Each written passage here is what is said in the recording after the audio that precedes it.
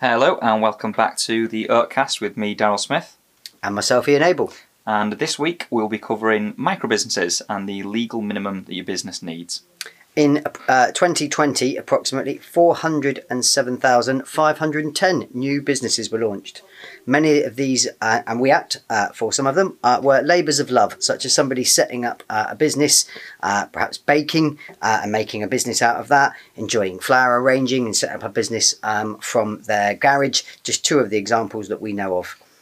Many of these type of enterprises have thrived during lockdown, which is really, really good to see. However, what we have encountered is that some of these have expanded rapidly and then had to hire staff to deal with the amount of work coming in.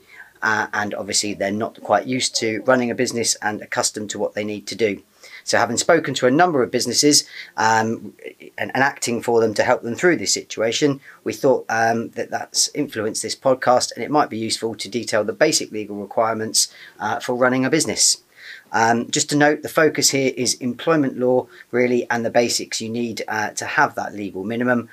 One of the things that we don't discuss, which would definitely be a considerable initial consideration for a business, is the actual structure of the business, such as whether that would be a company limited by shares, a limited liability partnership, a sole trader, etc. So those topics are not covered in this podcast. So over to Daryl for the first point you require as a legal minimum. Yeah, so the very first thing that you're going to need is employer's liability insurance. This is a legal requirement, unless of course you've got no employees. This is going to cover you for any claims made by employees for injuries or illnesses that occur in the workplace. Certain businesses also require additional professional indemnity insurance as a legal minimum, such as solicitors, architects and healthcare professionals. There are plenty of other non-legal insurances that you may wish to consider as well, such as cyber insurance, for example. Thanks, Daryl. The second requirement is to provide employees with a written statement of particulars on their first day of employment. You can Google that in terms of the actual information that will need to require, but that's the employer's name, the start date of the employee, how much and how frequently they get paid, if there's any probationary period that affects their employment, and matters such as that.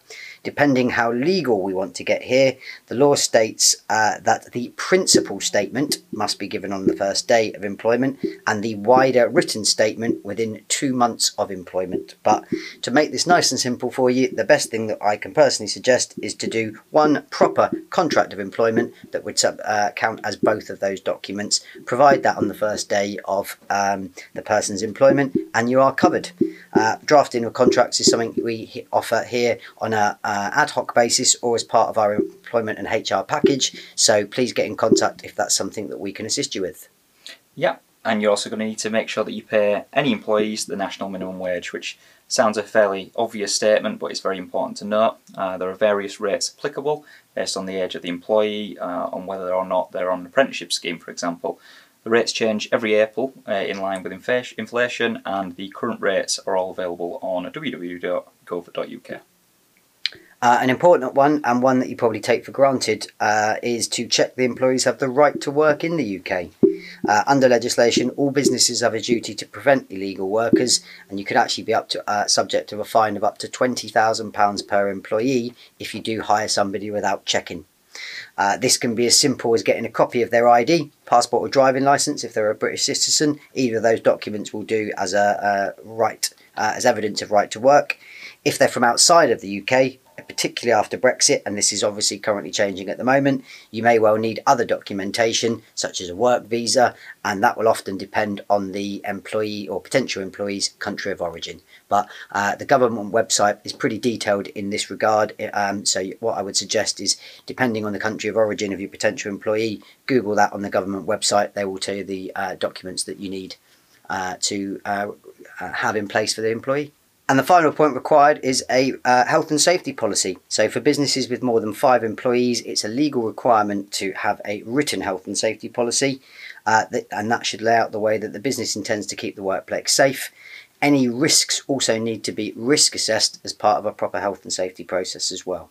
That's it for today's episode of the podcast.